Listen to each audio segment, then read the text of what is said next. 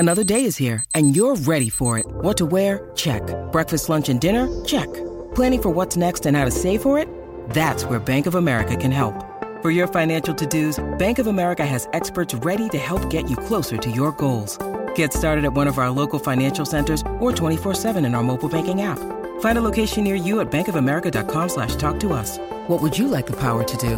Mobile banking requires downloading the app and is only available for select devices. Message and data rates may apply. Bank of America N.A., member FDIC.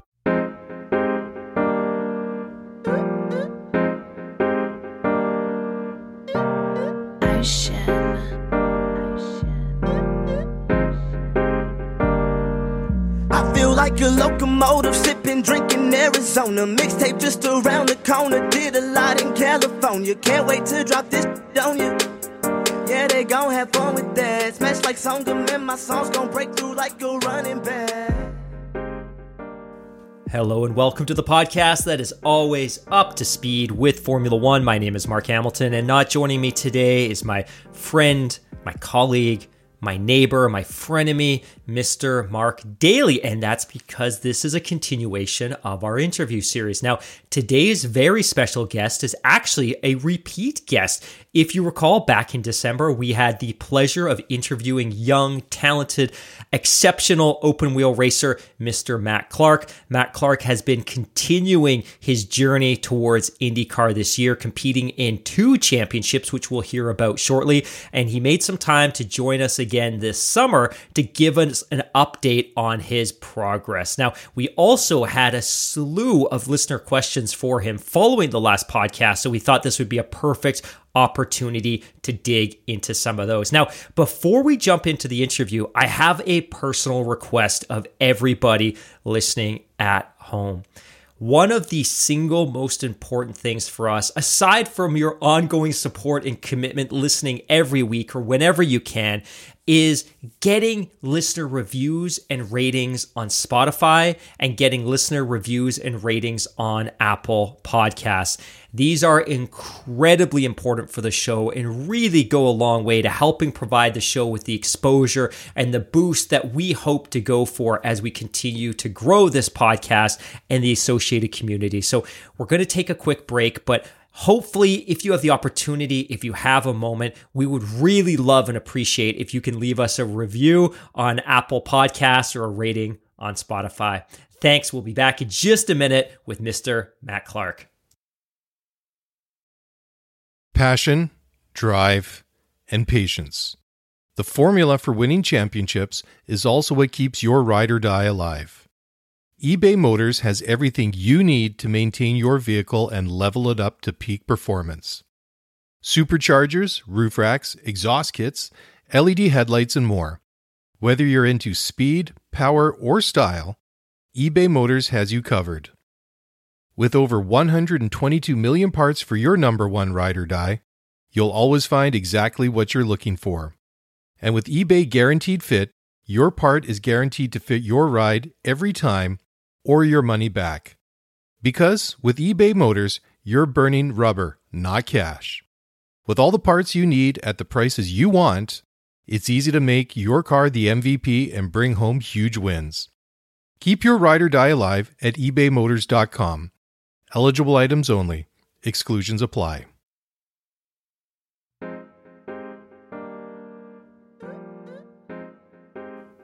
Welcome back to the podcast that is always up to speed with Formula One. Joining us now, friend of the show, Mr. Matt Clark. Now, Matt Clark, before I pass it over to you, a huge congratulations on your acceptance into Ontario Tech.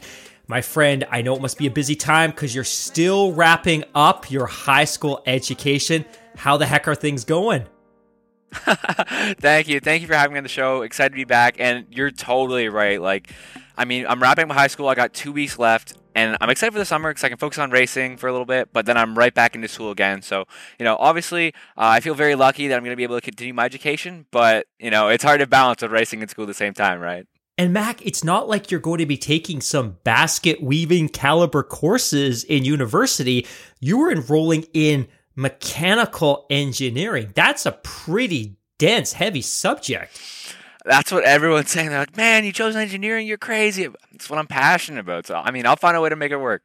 Mac, the last time that we chatted was December, shortly before Christmas or shortly after Christmas. You had an incredibly busy, successful 2020 campaign in the F1600 competition in Ontario. You had a near championship. You finished vice championship in the series that you competed in last year, but maybe bring everybody up to date with how your 2022 calendars are going. I mean, I feel incredibly blessed. Like, this year, so much has changed. The fact that I'm in 2 series is crazy. I mean, when we last spoke, I didn't even really know what I was going to be doing in 2022. And now I'm racing essentially American Formula 3 and USF Junior. So I got a lot going on. I have 2 brand new teams. I love them. They're like family. And, we've had a strong start. I mean, five races this year we've already won. So we've come out of the gate strong. And between that and school, just looking to keep things, on the right track. Really focused on this year as well as what the next will bring. Mac, talk a little bit about the teams that you did choose to partner with this year, and what were some of the reasons why you felt that they were a great fit for you?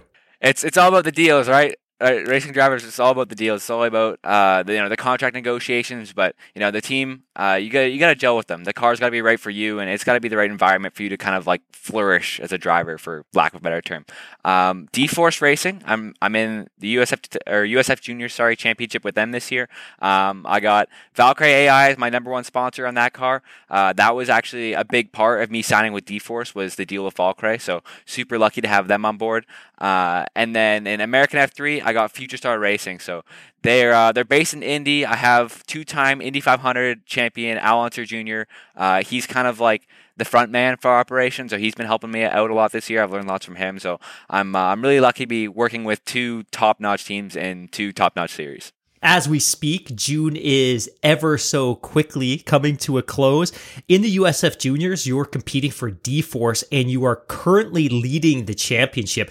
What do you attribute your success to so far this championship? I mean, the team's been flawless. Coming in, the goal is always to win every race. And I mean, we went 4 for 4 to start the season. We had a bit of a rough time in Virginia last week, but it's been a really good start. And it's kind of like my sophomore year, right? I raced US Formula 4 last year, and USF Juniors, it's a very similar platform. So I had a lot of confidence coming in as a driver, and I think that really translated into our results in the first few races and, kind of led us out of the gate strong. Mac, talk to me a little bit about some of the things that you've learned or maybe new skill sets that you've developed this year. You're obviously competing in 2 new championships. The engine formula might be somewhat comparable with those 2-liter Honda engines, but what are some of the biggest takeaways that you've had from making the transition this year? In the USF Junior Series, this year, because we kind of took the championship, we took control of the championship right away. It's been a lot about my mental state as a driver. I've never really been in the position before where, I have a super good start and now I'm leading and I got to keep this championship mentality. In years past, you've always kind of chasing, or maybe the championship gap isn't that big. So it's it's just you're going race by race. But for me, it's about seeing the bigger picture this year. And I'm working a lot with my team owner and coach, David Martinez, on that, and making sure that all the moves that we make are super calculated. You don't want to get complacent. You don't want to lose your edge. But at the same time, you always have to be thinking big picture and, reaching for that $220,000 scholarship at the end of the year. In the spirit of true professional, transparent journalism, I sit here talking to you, interviewing you while wearing a Mac Clark hoodie that I purchased from your website. And I have to admit, some of the merch that you sell is pretty fantastic and certainly rivals a lot of that, which is produced by Indy and Formula One teams. Maybe take a moment just to shout out for our listeners listening at home where they can check it out and what might be available to them. 100%. I appreciate it. Thank you. I got mine on too. I always got to represent. But MacClarkRacing.com, we got a shop up. That went up actually late last year, probably when we spoke. That's kind of when all that was going on. Really cool project, and super thankful for the people that helped me with that. But yeah, the merch sales have been getting better, and I see a lot of my friends in the halls walking around at school with my stuff. It's pretty cool, man. When we were in the green room before the show with Mark Daly, you revealed something that I didn't know, which is that you have started coaching young drivers that are getting started or developing their skills in karting. Talk a little bit about how that started and what that experience has been like for you. Yeah, for sure. I mean, I love coaching and I coach drivers of all ages, but I really like coaching younger drivers. I feel like it's super rewarding to see them make progress only if you spend a few days with them. And it kind of started when I left karting. So every young driver usually starts in karting, around 7, 8 to like 12 years old.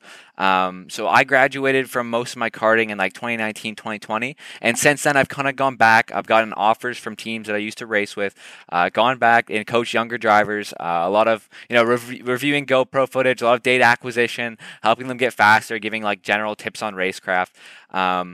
And it's been a blast, and I get paid to do it, and I love it. So it's like a win-win-win.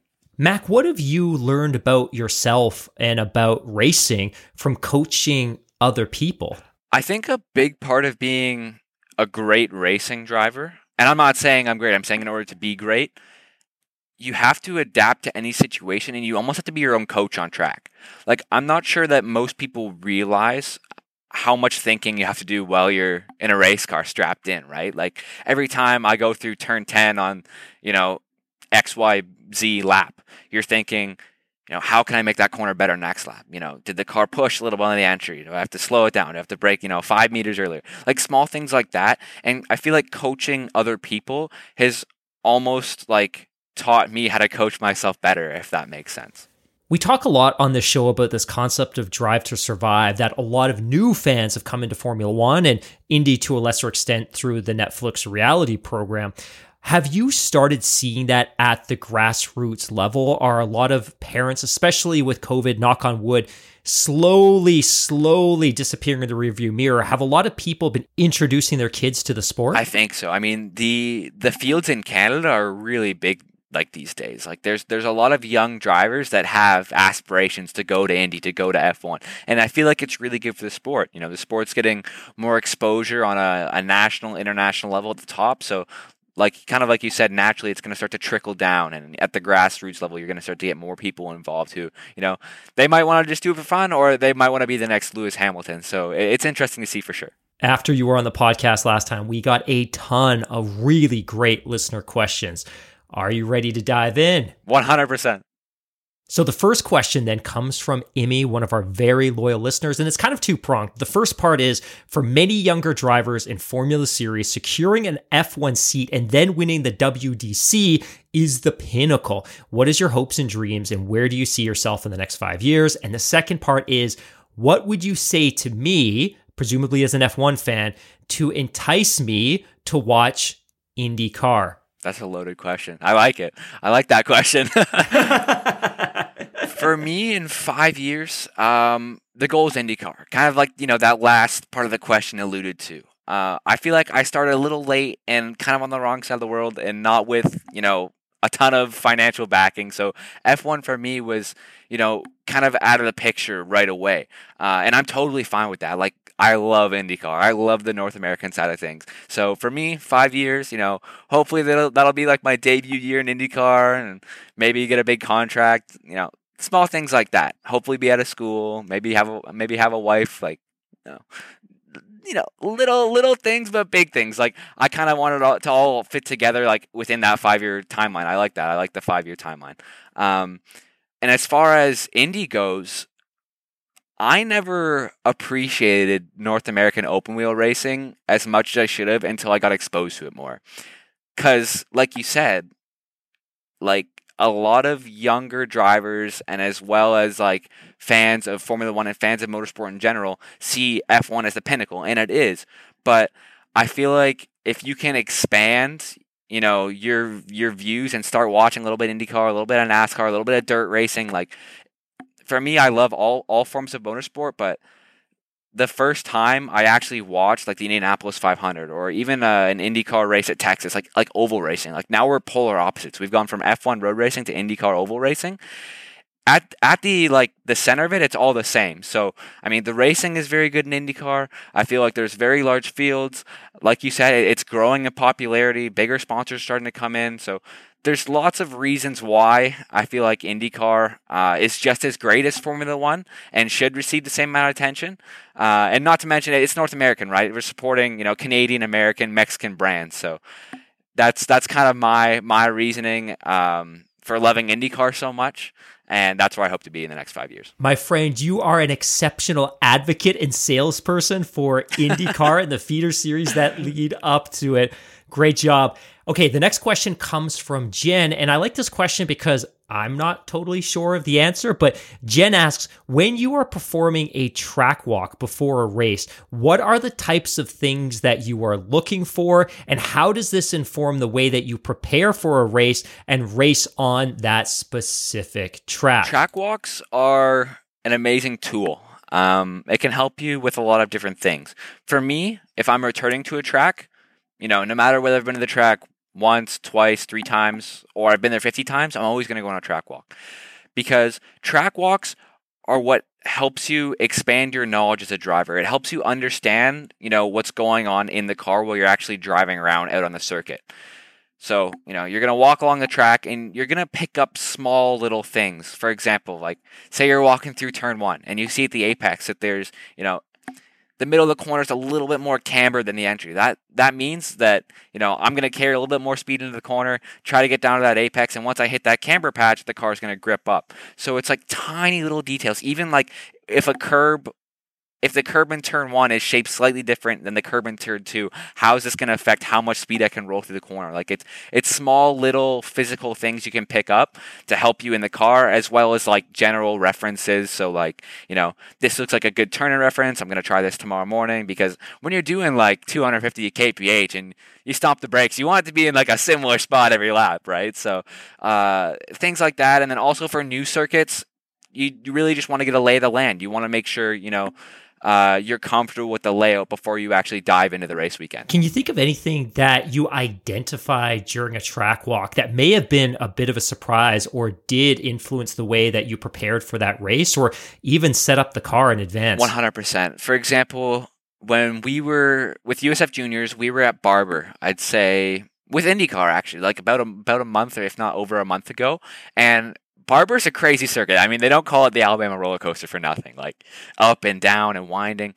And I think a large thing at Barber for me was you don't appreciate the elevation of a track until you actually walk it. Like TV cameras and onboard footage, and like even when you drive in the car, it like doesn't do it any justice until you actually like on foot walk or run the track. And for example, turn 5 at Barber is actually like a really tricky downhill hairpin, and the car gets like super light, like up on the nose, when you're heading in there. So for me, walking the track was like, oh my gosh, like I never realized how steep this actually was. This is going to be, very different from say a traditional hairpin. And sure enough, when I went out in the morning for FP1, I changed the way I was, braking into the corner immediately to make sure the car wasn't rotating too much on the entry. So it's like little things like that where, you're not expecting it, and then you go and walk the track and you're like, that really makes sense. I'm going to change what I'm doing, and I'm going to be faster.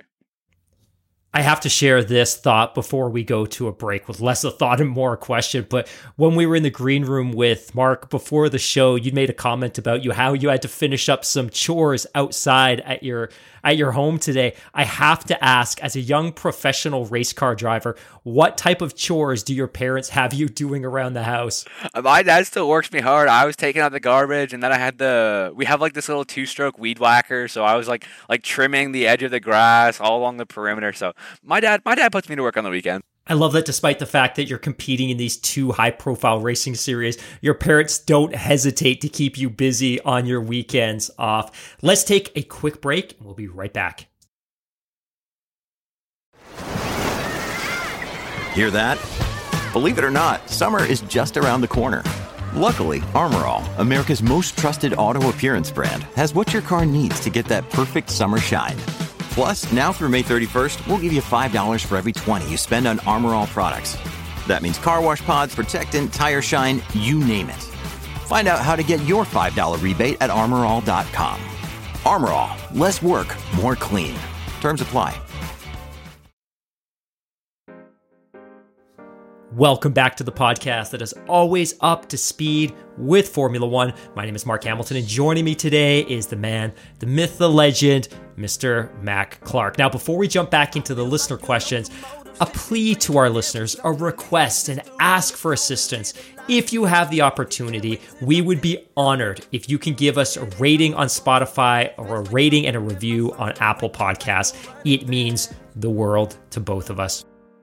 All right, on to the listener questions. And this question comes from Crystal. Crystal asks, we always hear the term setup. What does this mean, and how involved are you as a driver in this process? What aspects of the car can actually be customized or configured? I really like that question. I love that question because, you know, like Crystal said, setup's kind of like this magical word that, like, unless you're like super involved in racing, it's kind of like, it sounds like black magic, right? Like it's kind of weird. As a driver, we're super involved in the setup process. And essentially what the setup is, or what my take of setup is in open wheel racing in North America and in Europe, a lot of the parts on the cars are spec, meaning they can't be changed. So like the carbon monocoque is spec. All the suspension parts are spec. But there are areas of the car, you know, that have parameters that you can adjust. So for example, you know, our suspension has dampers. So there's like 4 dampers, 1 on each corner of the car. That is all adjustable. You have like anti-roll bars in the car. That's all adjustable. All your alignment. So like caster, camber, toe. That's all adjustable as well. So there's a lot of different stuff you can do to the race car that will change the performance on track. You know, giving it, and a lot of it, racing drivers talk a lot about the balance, and the balance is, you know, whether you have more grip in the front or the rear, and that really matters at a racetrack. So I won't dive into it too much because, you know, I don't think I could even explain it unless you actually, you know, do it. I'm pretty involved in the setup process. Each driver usually has an engineer that they work with, so it's, you know, we're definitely not the geniuses behind it. Like we just put our helmet on and go out and drive, but we have an engineer that we're working with quite closely, and you know, we'll kind of relay our feedback to them, and they'll suggest changes that we'll make for the next session, all in effort to go faster. So there actually is a lot of time found in the setup in race cars, and it's not all just this magical word. So I'm going to ask this question under the pretense that it's for the listeners, but really it's for me. Can you describe the difference between camber and toe for the listeners? Bracket, aka Hamilton bracket. I think I kind of learned from a young age because, like, my dad made me so involved in the karting. I was working on a lot of my stuff from a younger age, so for me, I use my hands. Like I was just using my hands a while back, and it felt kind of awkward. But camber is essentially like this. So you know when you see like stance cars on the road? Yeah, like, I'm not saying I'm not a big stance fan, but like I can see where they're going with it. So camber is when the wheels lean in. So this is negative camber. This is positive camber. So they lean in or out. Toe is if your wheels are pointed straight forward, how much they point in or out. Does that make sense? Yeah, man, that's a perfect explanation. Then in the context of setting up your car, when would you dial in different types of camber? When would you go negative, positive, more neutral? So we almost never use positive camber unless you're on an oval. That's a little bit different. But essentially what negative camber is, you know, in a race car, when you're doing high speeds, there's a lot of weight being moved around. And you want to maximize your contact patch on the road with the tire. So if you have a right-hand corner coming up and you turn in, all the weight's going to go to your left. And if the left tire is angled like this statically, when you put load on it, it's going to kind of stand up. It's going to go like this when you put load on. And that way you're maximizing your contact patch and you're going to have a little bit more grip. And of course, that contact patch being the surface between the aggregate, so the surface of the track, and the tire that is making contact under compression from the car. Great question, Crystal, by the way. Awesome question. All right, next question. We get this from a ton of people.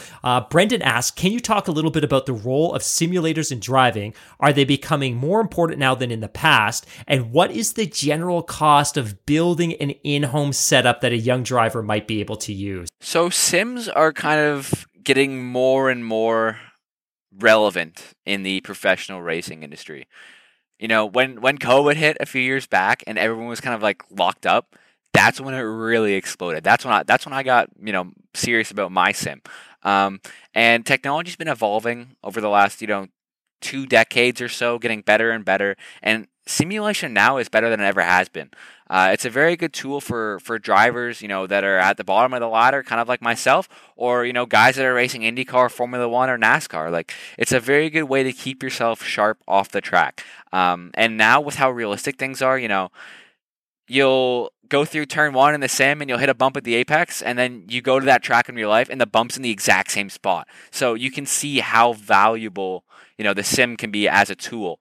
And then in terms of like general cost, there's crazy sim rigs, and then there's like normal home sim rigs, and there's anything in between. So cost can really vary. You can go from a few $100 to like hundreds of thousands of dollars, like the pro guys have, like in the race shops and stuff like that. So it's a wide range. For me, I mean, my setup's nowhere close to what some guys have, but I have a belt-driven wheel, I have load cell pedals, so in total you're looking at a couple $1,000s with the PC included, right? But it's definitely a good tool for drivers off the track to stay sharp. My wife just messaged me that I may have gotten a comment wrong earlier.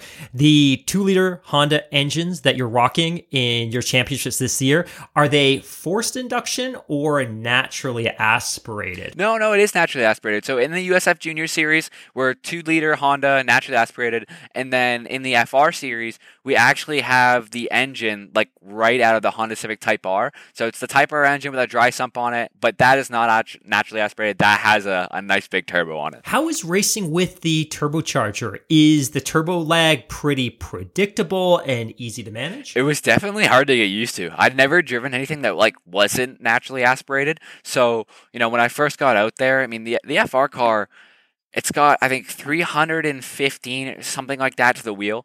And it's a light car. It doesn't sound like a lot, but because it's a light car, it's a lot of power. And initially, it was definitely hard to get used to managing the throttle. If you just, mash the gas, you're going to end up in trouble really quick, especially if you're not on brand new sticker tires. So I definitely had to learn how to, change kind of like the shape of my throttle curve. Like if you drew a curve, it's definitely not linear. Like it's kind of like it goes up, and then when you start to hit the turbo, like goes a little bit down and then up again. So you have to be very gentle with your right foot for sure. One of the things that makes Formula One so remarkable is that while they have turbos, there is no turbo lag because they use the MGU-H to keep the turbine spinning. But in a road car, or most motorsports cars or racing cars that have a turbocharger, the turbine which spins the turbocharger, which is what compresses the air, it is basically fed by exhaust gases. So it takes a little bit of time for that turbine to start spinning up. So what we're describing here is when you are in a naturally aspirated car, the torque curve is pretty predictable, but in a car that's forced induction, has a supercharger, probably less of a supercharger, but more a turbocharger,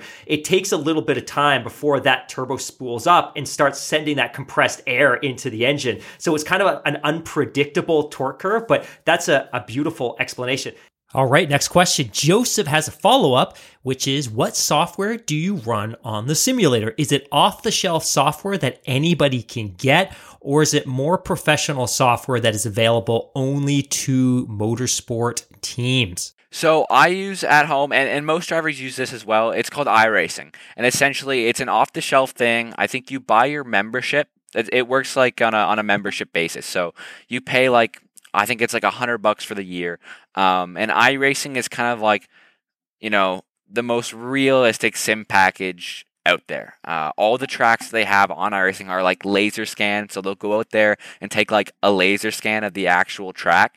So it's 100% accurate. They've done a lot of work on the car models, so it's really close to driving on the actual track, and it's nice. It's an off the shelf purchase, so anyone can buy it for their sim rig at home, and you can literally load into online lobbies with like Romain Grosjean or Max Verstappen. Like you meet a wide variety of people and some professional racing drivers if you're on there. Can you think of any examples where you've experienced a track through iRacer first and then subsequently done a track walk or raced on it? And if so, how accurate, how close is iRacer to the real thing?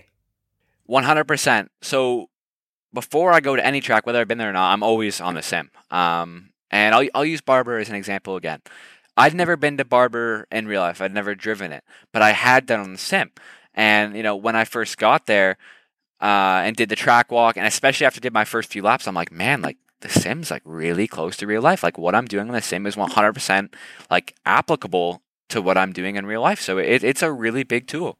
The next question here is from Trevor, and he asks, what do you eat on the day of the race? What do you eat before the race? And what do you eat after the race? Some guys love to eat before they race. I not one of them at all. Like if it's within like an hour and a half of race time, I'm not touching anything. Like you could put like a stack of like candy in front of me and there's no way I'm like taking like one little, like chocolate bite or anything. Like I hate eating before I drive. I will, however, eat a lot afterwards. I'm not too specific with my diet. I would like to be like definitely once I go to university. I actually want to try going pescatarian because I have tried like little kind of short areas of like vegetarianism, if that's even a word. I said that wrong, but and I kind of enjoyed it, but I really want to change my diet as a driver to make sure I'm at the top of my game.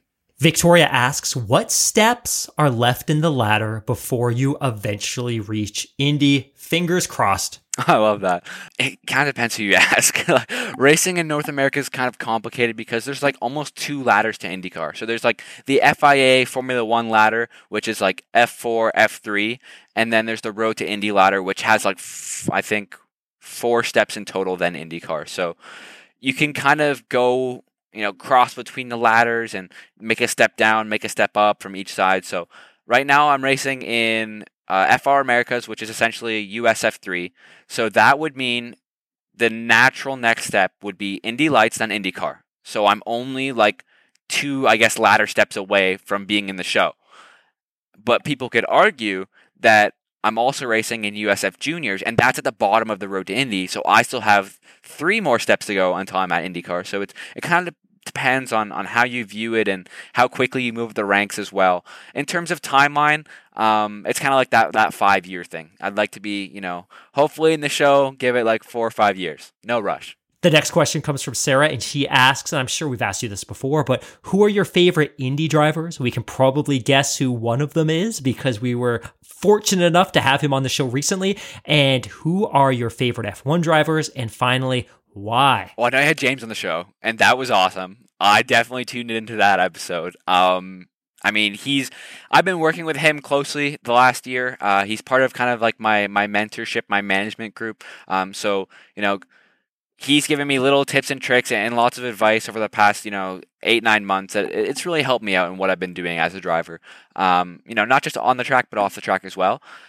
I'd say my favorite current IndyCar driver would have to be, I'm going to go with like the older guy. I'm going to go with Scott Dixon. And I love Dixon because, we talked about kind of the championship mentality earlier, and Dixon has so much like poise. He's always aware of the situation going on around him. And if he has, a P5, driver car combo that day, he'll bring it home, P4, P5. He won't push anything too far. He's aggressive when he needs to be, but he really understands the big picture. And that's why he's won so many championships. For those of you at home, maybe not super familiar with Scott Dixon, he is a 41-year-old racing driver hailing from New Zealand. He won the Indy Championship in 2003, 2008, 2013, 2015, 2018, and 2020. A phenomenal talent. Mac, what about on the Formula One side? Ooh. On the F1 side, I love Daniel Ricciardo, mostly for his attitude. I was fortunate enough to meet him in Vegas a few years back. I was there racing myself, not partying. But he's so like happy-go-lucky off the track, but he's extremely driven to do well. He has this super positive attitude that, I try to carry as much as I can with myself, because everyone has bad days at the racetrack, but if you're not having fun, then why do it? You met Daniel Ricciardo. That is amazing. Was it something that was planned? Was it more happenstance? How did that moment come to pass? It was a bit of both. So the manufacturer in karting that I ran for, called it's Birel ART. So they're actually a lot of the F1 fans and people that might watch F2 will appreciate this. So ART has a Formula 2 team, and they're actually partnered with Burrell, and that's the go-kart manufacturer. But Danny was creating his own line of karts, and he used Burrell to do that. So he was actually there in Vegas with the factory team that I was running for, and we all got to individually meet him, shake his hand. He signed autographs for us, and he was amazing. What did the two of you talk about? What did you ask Daniel Ricciardo? I was unscripted. Like, I just wanted to beat him. I wanted to get my picture taken with him. We talked a little bit about, like, how I was doing a specific weekend and how much he loved. It's called SCUSA Super Nationals. It's the massive go-kart race in Vegas every year. It's like one of the biggest in the world, and how much he loves Super Nationals. And it was definitely a cool conversation. Hopefully I can meet him again one day. Max, since we last spoke, Formula One announced that we are going to Vegas. What are your thoughts on the Formula One circus going to Sin City next year? F1 is clearly, growing at a rapid pace in North America, and the North American market is expanding quickly for Formula One, so it's good to see them adding more American, maybe not a Canadian race in there, but it's nice to see for sure. I'm really happy about it, and I think the atmosphere in Vegas with an F1 race will be insane, almost like the Miami GP. The Miami GP atmosphere was crazy. Andy asks, what are the very first steps required to get your children into karting? Ooh, I mean, as a parent, that's a doozy. You're looking at a lifetime of racing. For me, my first steps were literally I started at a local kart club, so that's kind of like the first step is you find the local karting track, the local karting club in your area. You go talk to them, and they're gonna point you towards dealers, distributors, maybe people that are getting out of it. I bought my first kart. I went 50-50 with my dad. I paid half, he paid half. And it was just a guy who was getting out of racing.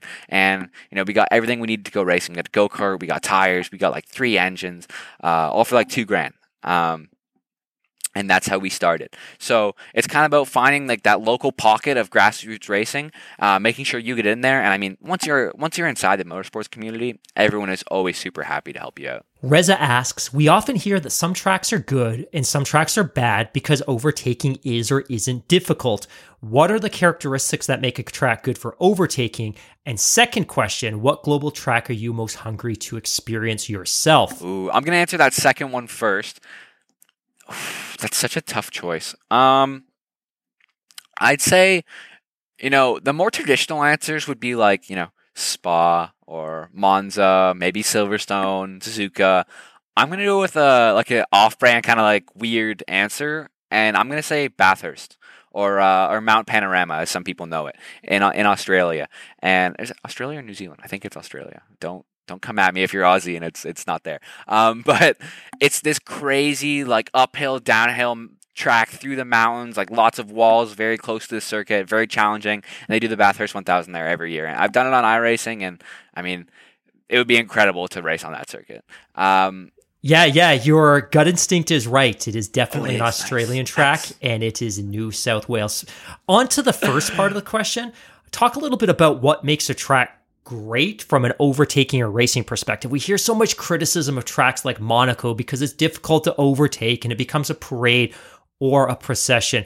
Talk a little bit about what makes a track really great for racing. I think bad and good are a relative term, Like, there's good tracks for testing and there's good tracks for racing. And I feel like that's kind of what people are getting at.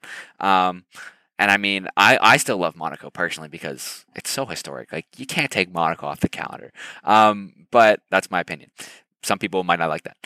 In terms of making a track good for overtaking, a lot of modern Formula cars and drivers struggle with what we call aero wash. So, when you start getting too close to the car in front, the air in front of you is disturbed, your aero bits in the car don't work as well, so it's hard to get close, it's hard to overtake.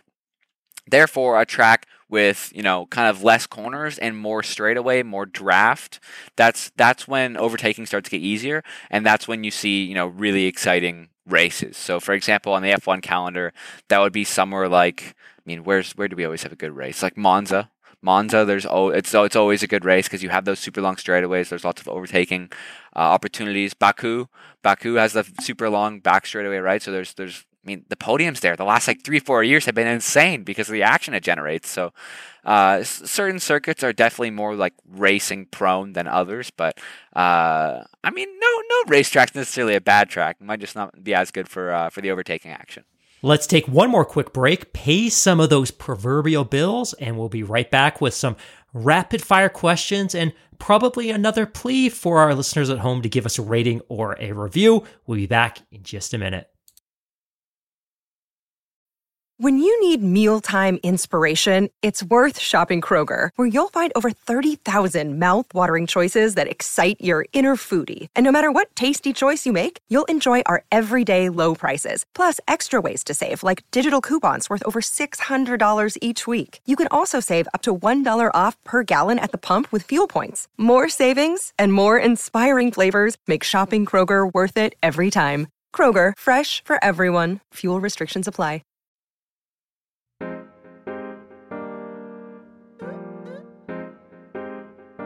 Welcome back to the podcast that is always up to speed with Formula One. My name is Mark Hamilton, and we are just wrapping up a lovely interview with friend of the show, Mr. Matt Clark.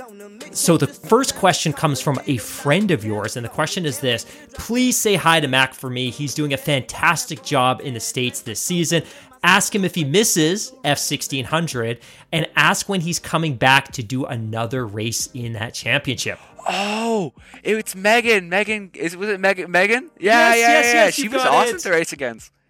No. Yeah, my friend, you nailed it. It's Megan Gilks, the youngest race winner in the history of the W Series, a future intern at Aston Martin Formula One. But you got to answer the question: is this something you plan to do? Make a cameo in that series? I do miss it because it's kind of like our track question that we were talking about before the break. Formula 1600 generates such good racing. Like it's nose to tail, it's pack racing, it's awesome. Like it's all down to the last lap. I think Megan's actually running in the Canadian Grand Prix Support Series. Like the race. Man, totally. Yeah, so that's awesome. I wish that I could do that because I want to. But, I mean, if I ever get the opportunity to go back with my old team, Burton West Motorsport, and compete in one of those races, I'm in 100%. And as a reminder, Megan is also an engineer like yourself. She is working towards her degree in aeronautical engineering. Now, we have some critical questions for you coming up here. And the first is from a mutual friend, another mutual friend of ours. And this is some hard-hitting journalism here. But when you play Mario Kart, which character do you choose?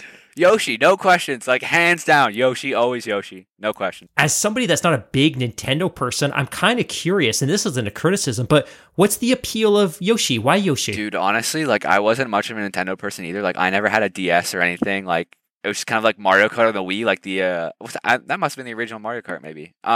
But for me, Yoshi, I don't know, he's just a cool guy. He's laid back, he's chill, he's a green dinosaur. Who doesn't want to be a green dinosaur while they're racing? And not to age myself here, but I can promise you that Mario Kart for the Wii was not the first incarnation of Mario Kart. Mario Kart originally debuted for the Super Nintendo way back in the early 1990s. Now, next question, what is the last movie that you've seen? Ooh. I haven't watched a movie in a while. Thinking back, probably Hotel Room, Race Night. I think it was 8 Mile with Eminem. Not a bad movie. It's so funny that you talk about 8 Mile. I've actually been revisiting a lot of the Eminem catalog recently, and while some of it certainly hasn't aged well, he's clearly a very talented individual, and I will take this as a recommendation to go and revisit, well, not even revisit, but watch 8 Mile for the first time. Yeah, for sure. No, it was a good movie. I liked it. What are some of the albums that you've been listening to pre-practice, pre-qualifying, pre-race this year to get you pumped up? I'm not a big album guy. I'm kind of like, I'll throw like a lot of 1 or 2 or 3 tracks off an album into my playlist. But one album that I have been big on is Jack Harlow's new album. I really like that album. I think there was a lot of good tracks on that, and that's kind of been in my like race day rotation. Nail Tech is definitely a banger, that's for sure. Nail Tech was a good song. I enjoyed it. If you were shopping today, and I'm not suggesting or inferring that you are, but if you were shopping for a really cool car under $100,000, what would you be looking at? Gonna go with the Subaru, like the WRX, because I mean the fact they discontinued them makes me so sad. And when I was younger, I barely remember, but my dad had one, and I've always loved those cars. So I'd say I think a Subaru Impreza WRX, like the STI, very, very nice car, sporty. And if you get it done the right way, a lot of fun. But, driving responsibly. So, my friend, I feel like you've been stalking my old school social media because I used to have a Subaru WRX STI. I bought the first one that ever came to North America. So the first year the Subaru WRX STI was in North America was 2004. And they didn't bring the international engine over. So globally, it had a 2-liter Boxster 4 turbocharged. For North America, they brought over a 2.5-liter Boxster turbo, which had 300 horsepower and 300 foot-pounds of torque. And my God, do I ever regret? I grew up and I had to get an SUV and I sold it. And I wish I could find it today and restore it. But WRX STI, man, I didn't think you were going to go in that direction. And kudos to you because that is one hell of a driver's car. Thank you. No, I really like that car. And like I said, my dad had one, so it kind of holds a special place in my heart. What color was your dad's? It was. My mom always makes fun of me. It's like this dumb urban steel. It was urban steel. It was gray. Oh, but it was. PlayStation, Xbox, or both? PlayStation. Hands down, PlayStation. iPhone or Android? I've always had an iPhone. I'm going to go with iPhone. I think I'm a big iPhone guy. And finally, sir, what are you watching in those brief moments when you aren't studying, you aren't practicing, you aren't walking the track? What are you watching to pass the time? My one big thing with like TV or streaming service is I'll always like flights. That's a big thing for me. So like I'll download like 2 or 3 shows. For me right now, I'm like a pretty big Star Wars nerd. So the new Obi-Wan show, that's kind of my thing. As well as my girlfriend got me hooked on this show that's a little bit older, like later 2000s. It's called Bones. And I think it was big like when it first aired, but that's what I'm into right now. Before we let you go, obviously want to give you an opportunity to shout out your teams. Also give you an opportunity to talk about where people can follow you on social media, Twitter, Instagram, Facebook. Appreciate that. _ Matt Clark on Instagram, mattclarkracing.com. That's my website. That's where you can find my racing schedule, my store, any updates. You can also sign up for the MCR Club. That's like monthly newsletters. So you're always be in the loop on, what's going on and on my career path. Matt Clark on Facebook, _ Matt Clark again on Twitter. I'm racing American F3 with with Future Star Racing, this year in 2022, as well as USF Juniors with D-Force Racing. So a lot of stuff going on. Mark, thank you so much for having me. I had a blast. Thanks once again, my friend. For everybody listening at home, if you enjoy this podcast, if you enjoy this series, do us a solid. We would be honored if you can give us a review, a rating on Apple Podcasts. If you can head over to Spotify and give us a review there or a rating, that would be fantastic. And like I said, it means the world both to myself and Mr. Mark Daly. As you're listening to this, it's probably the end of July. We have a slew of great Grand Prix coming up. Stay tuned. And just remember that during the summer break this year, we are lining up some great content, some great special guests. So you've got something to listen to while hopefully you get a little bit of downtime before the summer resumes in September. Once again, thank you so much for joining. You can follow us on Twitter at Skidaria F1 Pod. You can follow us on Instagram, apparently, at Skidaria F1 Pod as well. And you can, of course, find us on your favorite podcast app. But as I know, most of you use Spotify or Apple. Once again, thanks for listening. Talk to you again soon. Bye. Sipping, drinking Arizona. Mixtape just around the corner. Did a lot in California. Can't wait to drop this on you. Yeah, they gon' have fun with that. Smash like Songam and my songs gon' break through like a running back.